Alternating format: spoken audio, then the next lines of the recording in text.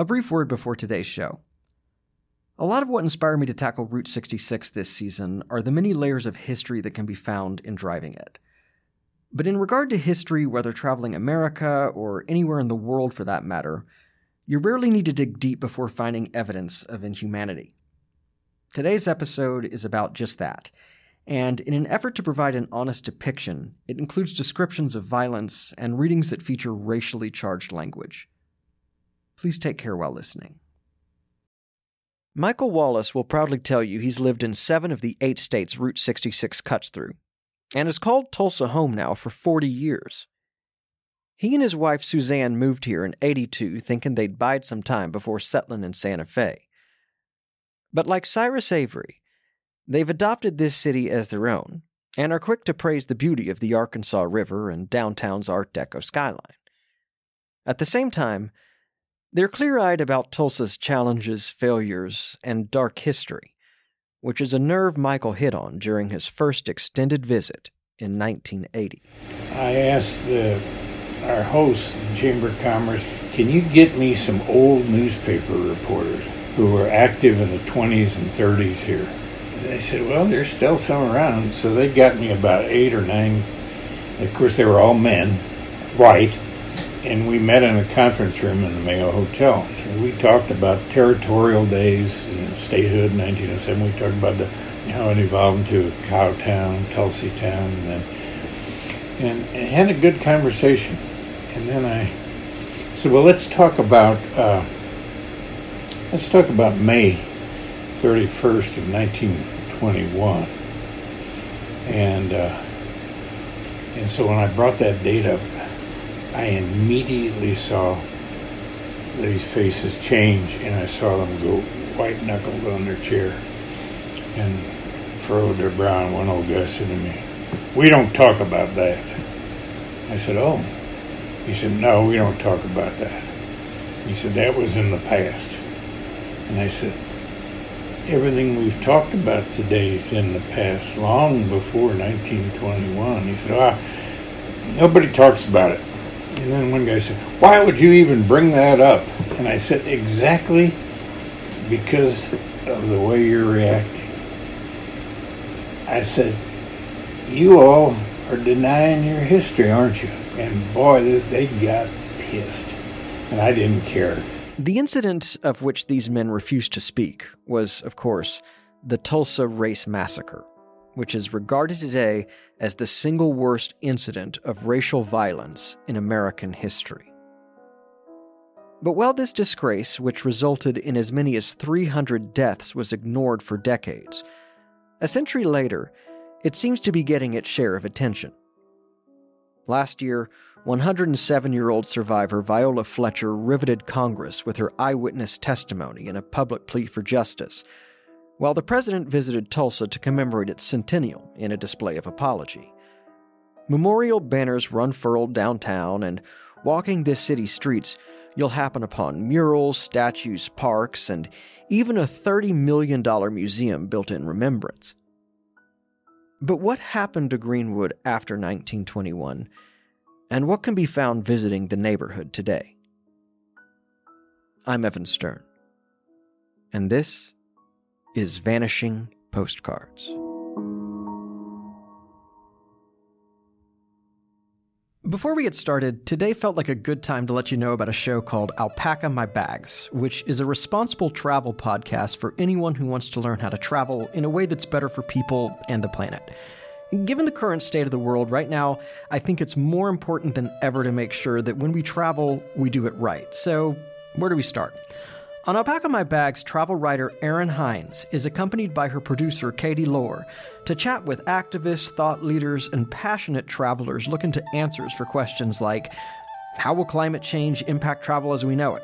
What's the difference between voluntourism and aid work? And is the era of space tourism here? And if so, who can really access it?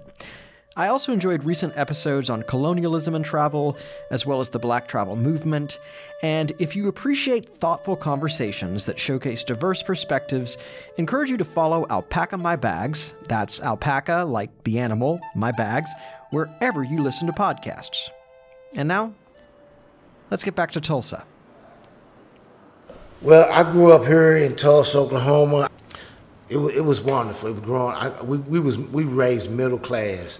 The Oklahoma Eagle was the black-owned newspaper, one of the largest black-owned newspapers in the state and in the United States at the time. I can remember at 8 years old, walking to Greenwood to get the Oklahoma Eagle to come back out and sell the Eagle. I would see remnants of what took place on Greenwood. That just drove me, and so I love Greenwood. That was my love from Greenwood. Hang around Tulsa with Terry Backus, and you might hear a passerby or two call out to him as the mayor of Greenwood. A large man with a grayin beard, shades, and fondness for straw fedoras. He's a member of the Muskogee Creek Nation, and tells me his parents hailed from two of Oklahoma's oldest surviving black townships. His roots here run deep, and Tulsa is no doubt home. But home can often be a complex place. I mean, the narrative of the city of Tulsa and the whole, is a great place to come, a great place to, raise a family, which it is. It's a great place. I'm not going to take you from it, but there's another side. The trauma to it. I mean, it's bred in us in the community, whether we want to accept it or not, And some of us don't accept it, but it's still there. The trauma is still there. The origins and continued cycles of this trauma is something he takes pains to explore and share with visitors through the tours he guides around Greenwood today. Greenwood is not imaginary. You know what I'm saying? It's live, it's living, it's something that took place, it's something that would always be spoken about through generations. I want the people to know that, they lived here. They really lived. When I'm giving tours, I'm teaching, right, about history. I'm teaching about something that happened to a people that lost everything. I'm teaching about something about a people who was resilient enough to build back up again. Indeed, it's important to stress that Greenwood did rebuild and live to prosper again. Terry and most everyone I speak with are united in their belief that this neighborhood story is ultimately one of resilience and self-determination. But the ghosts of 1921 persist, and while Greenwood's geographical lines remain, all but a few of its 35 blocks of homes and businesses were demolished to make way for freeways and OSU's campus in the name of urban renewal. Knowing that 10,000 to 12,000 lived here into the 60s, seeing its state today is a jolt to the system.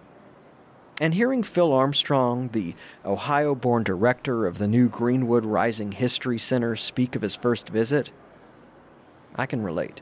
It was shocking. I guess that's the best word to say. You hear about it, you read about it, and then you get here, and it was kind of a disappointment that this is all that was left. That it was a half a block of two historic buildings on each side of the street that you can pretty much walk in less than 5 minutes, and that's what remained.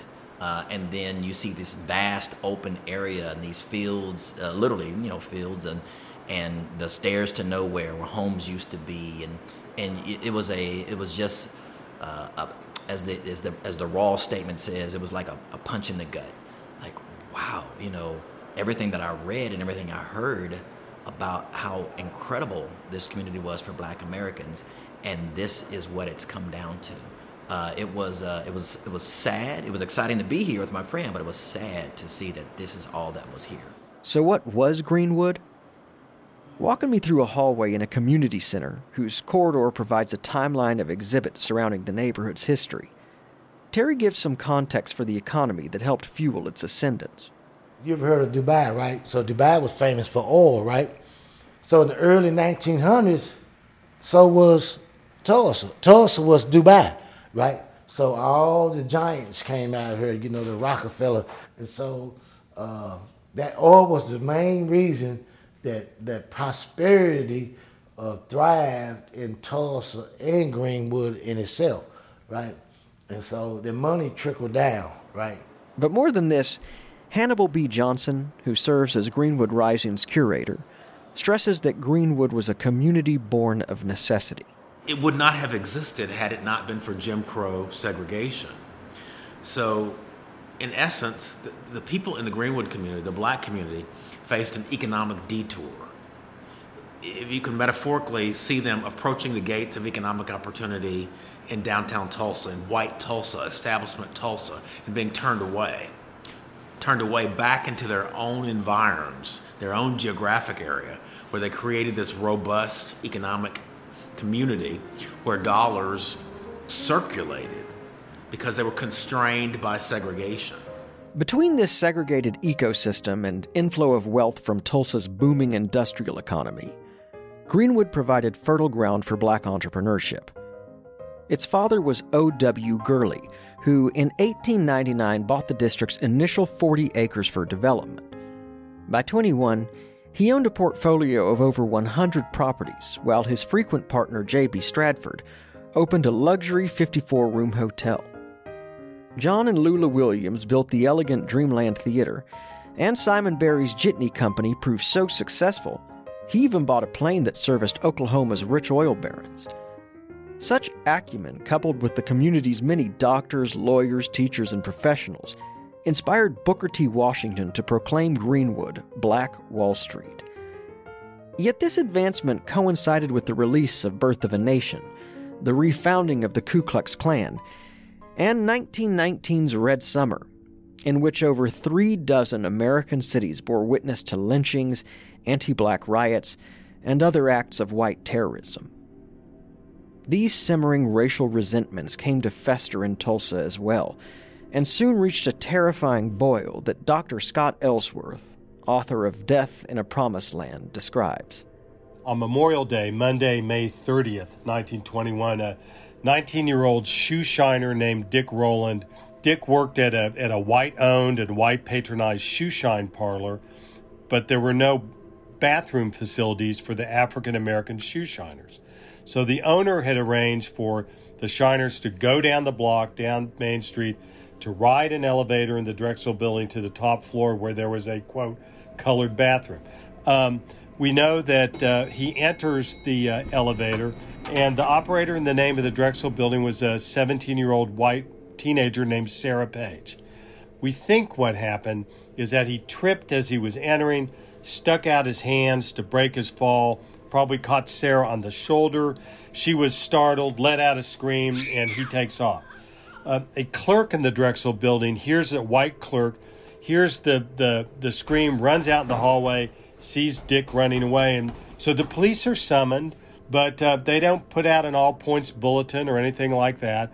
The next morning, they do go and arrest Dick Rowland. They take him to the courthouse downtown, put him in a jail cell on the top floor. Sarah Page will refuse to press charges. Dick Rowland will ultimately be exonerated. But that afternoon, a reporter for the Tulsa Tribune catches wind of this. There's a front page article that is this fantastic write-up of the event in the Drexel building, and that he'd gone into the elevator, scratched her face, tore her clothes, and obviously tried to rape her. So the Tribune hits the streets at 3:30. By 4 o'clock, there's lynch talk on the streets of downtown Tulsa, which soon turns into action. Gathering outside the courthouse are 100, 200, 300 white people as every hour goes by. While this is going on, word, meanwhile, hits Greenwood.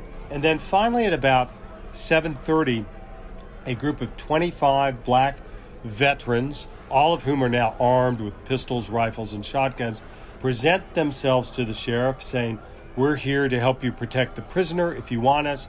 The sheriff says, "Get the hell out of here." The men leave, but their presence absolutely enrages and electrifies the white lynch mob. Members of the mob now go home to get their own guns, to bring their neighbors down. And, the city, the mob grows as the hours go. 600, 700, 800, 900, 1,000 people. Finally, at about 9:30, there's a second visit of African-American veterans and other men, this time 75 in number. An elderly white man goes up to a tall black vet who had fought in France and says, "Where are you going with that gun?" And the vet says, "Well, I'm going to use it if I need to." White man says, "Like hell you are, give it to me."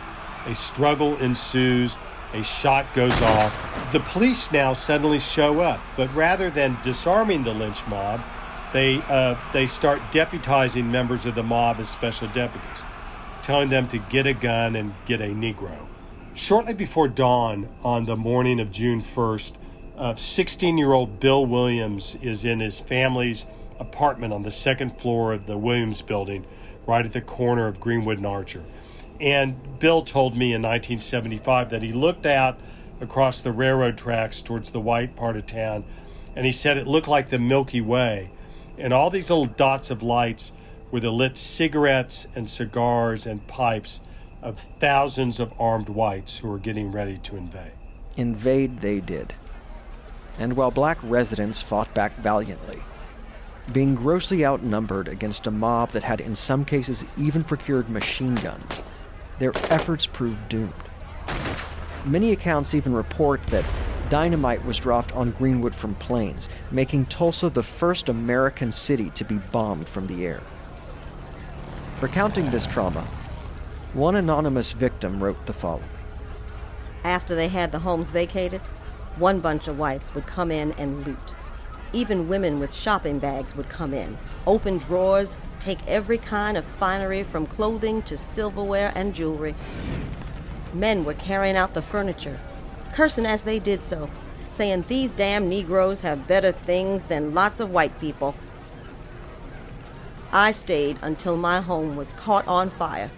Then I ran to the hillside where there were throngs of white people, women, men, and children, even babies, watching and taking snapshots of the proceedings of the mob. Some remarked that the city ought to be sued for selling damn niggers' property so close to the city. I watched this awful destruction from where I sat on the hillside. As I sat watching my modern 10-room and basement home burn to ashes, an old white man came by, addressing me as Auntie. He said, "It's awful, ain't it?" and offered me $1 to buy my dinner with.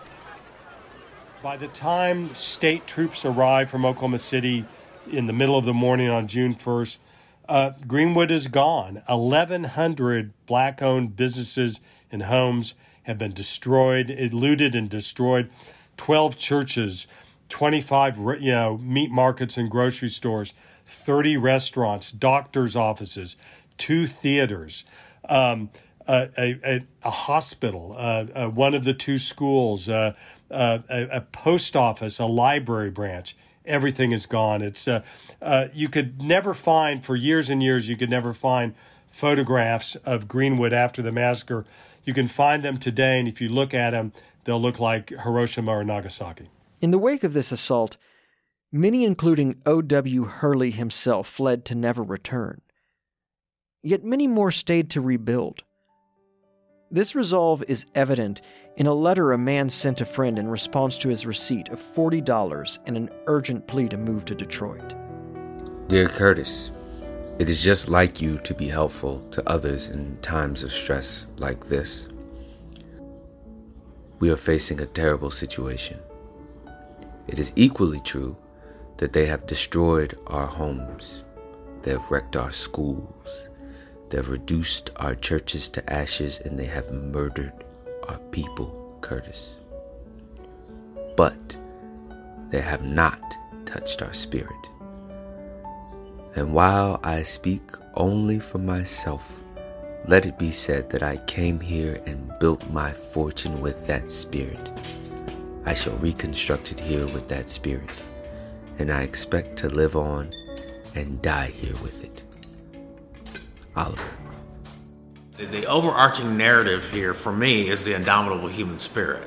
It's the fact that the community was decimated in 1921 but rebuilt really quickly after the devastation. I tell people that the rebuilding began even as the embers from the massacre still smoldered. And by 1925, this community hosted the National Conference of the National Negro Business League, which is Booker T. Washington's Black Chamber of Commerce. The peak of the community as an economic and entrepreneurial community is in the early to mid-1940s. Ironically, one of the things that happens in the 60s and 70s and so forth is integration. Because integration then allows those dollars that had previously been circulating by design and by necessity within the community to outflow. And dollars were not flowing in from the white community into this black community. So it undermined the financial foundation of the community, which led to business failures, so forth, blight. Blight then gets the attention of urban renewal, which is, if you look at it from a benign perspective, is designed to eliminate blight and create beauty in communities and so forth. Unfortunately, the blight, not just here but elsewhere, existed largely in communities of color, largely in voiceless communities, unrepresented communities, communities that could not resist when the Urban Renewal Authority came to seize properties for just compensation. I'm doing air quotes around just compensation. So it's the combination of integration and urban renewal, coupled with a couple of other factors like the changing economy more generally. It's those factors in combination that led to where we are today in the Greenwood District.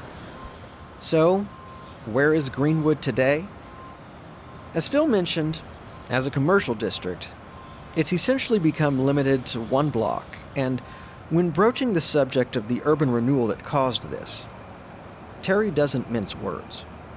There's nothing worse than a massacre, but it's right up there because there's no more real life in Greenwood as it was in 21, as it was when they rebuilt back in 25, as it was in 35, 45, 55, and 1965. So it just took the life out of Greenwood. Because of the highway system and urban renewal and eminent domain, we wasn't able to rebuild. Because of the massacre, after the massacre, we was able to rebuild because we owned the land. And like I say, land is power. Walking the grounds of OSU where benches, plaques, and occasional monuments stand in place of businesses and homes, I can understand his feelings. Surrounded by parking lots and wide expanses of grass, Terry rattles off the names of streets this avenue once intersected. Eastern, Independence, Jasper, Marshall. None are left. And standing under an overpass, I'm pained to learn of the beauty that was demolished in the name of this so-called progress. This is where the Dreamland Theater said, right? It was a movie theater. Dreamland Theater was a movie theater that was one of the grandest movie theaters in the Southwest or Southern United States, however you want to put it, for any people to own and operate. Whether you're black, indigenous, white, European, whatever, it was grand and great. And so they built it. And now there's a highway. Of course, there's a highway, true. Today, the grandest building you'll find around here is, of course, the impressive Greenwood Rising History Center, which sits about 100 feet south of us on the corner of Archer. A museum that tells the story of Greenwood through film and a host of experiential audio-visual elements. They just had their ribbon cutting last summer, and speaking in a conference room near its entry, Phil enthusiastically tells me of the space's interactive experience. In the first exhibit, The Greenwood Spirit, where people learn about this history and learn about how Greenwood got started, there is a feature in the floor that are depiction of railroad tracks. And seemingly, they seem insignificant, but when you understand the role of railroad tracks back in the South, in the Deep South, that the railroad tracks were the racial dividing line. And so we created those railroad tracks as a depiction of you actually walking back in time. You are walking across the railroad tracks and coming back into Greenwood.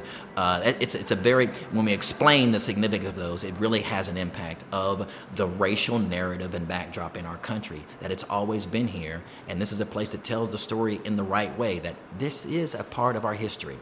Good, bad, and ugly. Racism has been a part of the fabric of the country. It's just refusing to sit back and let someone say, I don't want to talk about that because that's uncomfortable. Well, this is uncomfortable history. And if you can figure out a way to teach about racism and do it in a comfortable way, you're not teaching it correctly. So we're teaching history, but we're teaching it in a way to build people to an understanding that we've made a tremendous progress and inroads for racial development and equity and inclusion, but we still have a long way to go. All the same, this project has attracted its share of cynicism. Terry has yet to visit, and while he says he will and expresses respect for their intentions, confides he worries the center is gentrification disguised as a reparation. But in response to this and other skeptics, Phil insists this center is intended to be part of a broader conversation. We do not agree that private donors and private citizens should abdicate the responsibility of those who were responsible. The 1921 Tulsa Race Riot Commission, that was formed from 1997 to 2001, submitted to the state that the state, the National Guard, the Tulsa Police Department, and those that were in power were complicit in everything that happened, and they're liable. And they gave 5 recommendations of things that should be done, which included direct reparations to the descendants and their survivors. So here we are 20 years later, and not one state policy initiative has ever been enacted to fulfill on the report that the state paid for. No private citizen or private donor should take the place. That's like saying, hey, it's your fault, but I'm going to pay for it. No. Private donors and citizens said, let's put the money together so that the city of Tulsa and Oklahoma can no longer hide this. Build a world-class Smithsonian-style center where people come from all over the world and see what happened here, and then question, why hasn't the state followed through on that commission report that's 20 years old? You are liable. Additionally, Hannibal argues as well that the lessons of this history reverberate well beyond the borders of Tulsa. I've said many times what's really important to me is the Black Wall Street mindset. So it's not something that is more geographically to this physical space. It's a psychological dynamic about the capacity of black folks to be successful in economics and entrepreneurship. It has to do with African American history around success in economics and entrepreneurship that we largely don't know about, that if we did know about, we could leverage to our own advantage. I was grateful to find this mindset alive and well a few steps away at Wanda J's Next Generation, whose owner Ty Walker found time to speak with me before prepping today's menu. We some people call it soul food, some people call it southern cooking, and I say it's food to make sure your swimsuit stay on when you get in the water. So if you eat a mustard green, it's supposed to taste like a mustard green, and so we make sure it tastes what it's supposed to taste like. We don't try to sugarcoat it or make it, what I call the chef type stuff, create little dishes and certain tastes and things like that. We take everyday foods and cook them properly and make them taste good. Having treated myself to a plate of fried chicken, mashed potatoes, cornbread, and green beans, it's hard for me to disagree with this assessment. You'll find Ty most days busying himself in the kitchen of this low-frills but welcoming cafe at 111 North Greenwood. A tall, handsome, goateed ex-serviceman, he tells me he learned how to work a grill at age 8 and opened this outpost in 2016 with his daughters, hence the subtitle, Next Generation. But he's also sure to let me know he wouldn't be here if not for his mother, who started this all nearly 50 years ago. Wanda J is my mother. She actually started in 1974, about a mile and a half further north on the corner of Apache and Peoria. And I was 8 years old and she was 24 years old when we started this, and so I have more experience than she do. But that's where it comes from. She was a single mother, single parent per se, had 2 kids. She was working for a restaurant. She was a short order cook for a restaurant in South Tulsa there. And I was in the 1st grade. I got hit by a car. And hospital and thing, I ended up with a full body cast. I'm trying to hurry this up, but it's a true story. I was being released from the hospital. And the gentleman that she was working for that owned the restaurant told her she was able to clock out and go have me discharged from the hospital, but she had to come back and finish her shift. And she did that. She went back and finished her shift. And I remember I was in 63 Chevrolet Impala 4-door, and I laid in the back seat in a full body cast. And my sister was in there, and she was kind of helping. And my mother came out, and she said, "Man would never tell me how to control my life, when I could work and when I can work." here on out. And she's never worked for anybody else since then. And so she left that restaurant and started her own. The most important thing she always told me was, if you make a friend today, you have a customer for life. I've never learned that, and there's never been in any book I've ever read or anything like that, outside of the Bible. But that's what she taught me, that you make a friend today and have a customer for life. Ty and his daughters have made me feel like a friend. And the life they've brought to this block is worthy of patronage and celebration. It's my hope their success can encourage and inspire others, and that someday I will return here to find more in the way of entrepreneurship, nightlife, and activity. I also hope I will live to see the remains of victims and mass graves located, and the recommendations of the Massacre Commission's 2001 report honored. That means scholarships, business incentives, more comprehensive curriculum, and compensation for descendants and today's 3 survivors. National Geographic magazine this past summer put out a study, and they try to estimate how much generational wealth would be in Greenwood today had the massacre not happened. And they came up with a figure of $630 million. That is generations of house down payments, college tuition, seed money for new businesses, elder care, child care, you name it. And that's all gone. You know, the massacre was a discrete, definable event. You know, we know who lived in Tulsa at the time. We can figure out if someone is a descendant or not. There will never be enough money to replace the loss, but we need to do that as a society. I agree this is something we as a society must do. Admittedly, though, given our fraught political climate, I'm skeptical of how tenable these aims might prove, especially considering the last century of inaction. But where I, and I believe Terry, Dr. Ellsworth, and the team at Greenwood Rising agree, is that progress can only begin by meeting this history with honesty, no matter how difficult that might feel. Why is this important? Dr. Ellsworth quotes Faulkner, who once said, "The past isn't dead. The past isn't even past." I think there's great truth to that. As are the first words I noticed when parking my car on Archer, which Hannibal references as our time reaches an end. Well, on the outside of this building, Greenwood Rising, is a quote from James Baldwin. And he says, "Not everything that is faced can be changed, but nothing can be changed until it is faced."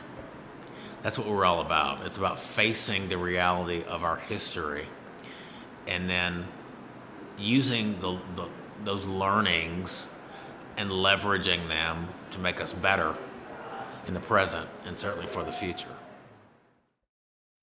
Thanks to all who made this episode possible, and I'll begin by expressing my sincere gratitude to Terry Backus, who went above and beyond to show me around Greenwood and make himself a generous resource. If you plan on visiting Tulsa, I encourage you to take one of his tours, which can be booked via his website, tourofblackwallstreet.com.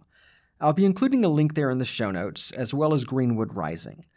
Thanks to Hannibal and Philip for making time to speak with me and for the exceptional work they're doing there, as well as Dr. Scott Ellsworth, whose book Death in a Promised Land provides a truly riveting account of these events. Also, much appreciation to my friends April Armstrong and Jerron Young for lending their voices to readings which were taken from the book Events of the Tulsa Disaster. And of course, thanks to Ty and his daughters for welcoming me so warmly at Wanda J's Next Generation. I promise you, a meal there will not disappoint. Finally, I thank you for listening. If you found this episode engaging and haven't already, please follow us on your favorite podcast app. It helps us grow, and doing that guarantees you will never miss any content. Also, if you know someone in your life who might enjoy what we're up to, it would mean a great deal if you could just take a second to text them and share this episode. For photos and more, please find us on Instagram or vanishingpostcards.com, where you're always welcome to reach out. I'm Evan Stern, and hope you'll join us next time for more Vanishing Postcards.